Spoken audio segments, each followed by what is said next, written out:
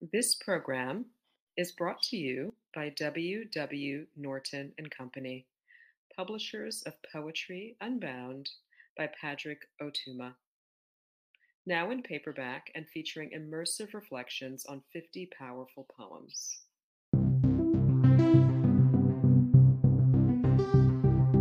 We hope you enjoy today's offering for Poem a Day, unarchived from the public domain and presented by the Academy of American Poets.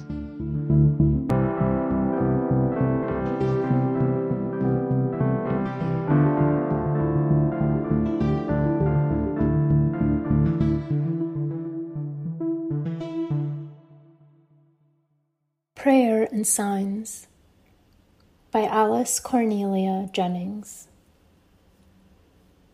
No uttered word is ours, no solemn tone the reverent air bears upward to the sky, no eloquence of meaning borne along of voice and accent meet the God on high. But dare ye tell us that we do not pray, we who so truly lift up hands of prayer, and by the speaking gesture mark the way our heart's desire would take to reach him there? Our Father, that appealing gesture lifts, with force more potent than the spoken word, desire, petition for the precious gift held in the hand of one all-seeing Lord. In heaven, we picture in the circling sweep of arm and hand the glorious dome above. Holy thy name, with reverent movement keep the sacred thought of purity and love. Thy kingdom, with imperial touch we show, the badge of royalty, the scepter's sway, and that thy glorious will may work and grow potent and perfect this and every day. Our open hands with daily bread to fill, the Lord, we ask, forgive us as we forgive. O hearing brothers, we are like you still, the hardest this to pray, and this to live. From tempter's touch, whene'er beside he stands, we pray thee still our weakness to defend, and by the symbol strong of broken bands we crave deliverance, succor to the end.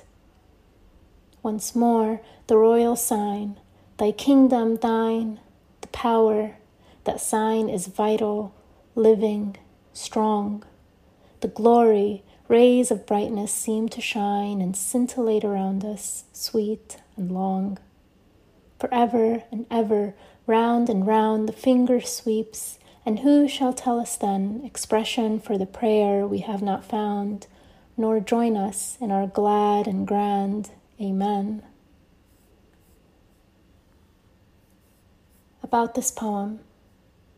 American Sign Language poetry had one of its beginnings with the frequent reciting of the Lord's Prayer in deaf Christian churches, during non-denominational chapel at deaf schools and on many other occasions.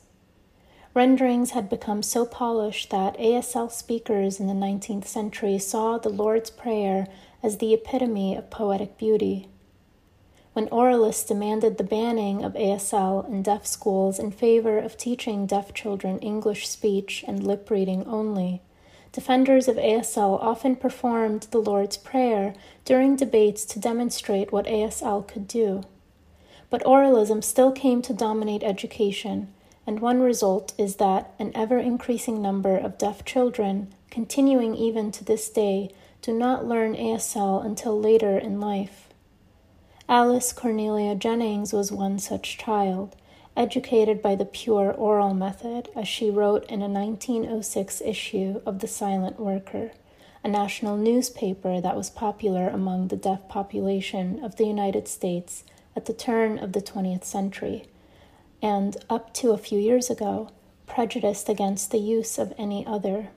However, experience and observation had changed her mind. A Prayer and Signs is her brilliant account of the Lord's Prayer in ASL as both performance and experience. Others, Jennings insisted, should not condemn a thing, the utility and beauty of which they do not at all understand. John Lee Clark.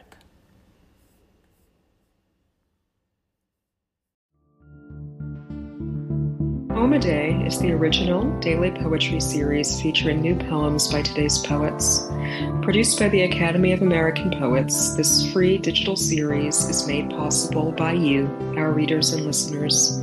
Learn more about Poem a Day and, if you can, please consider supporting this work by visiting poets.org/give.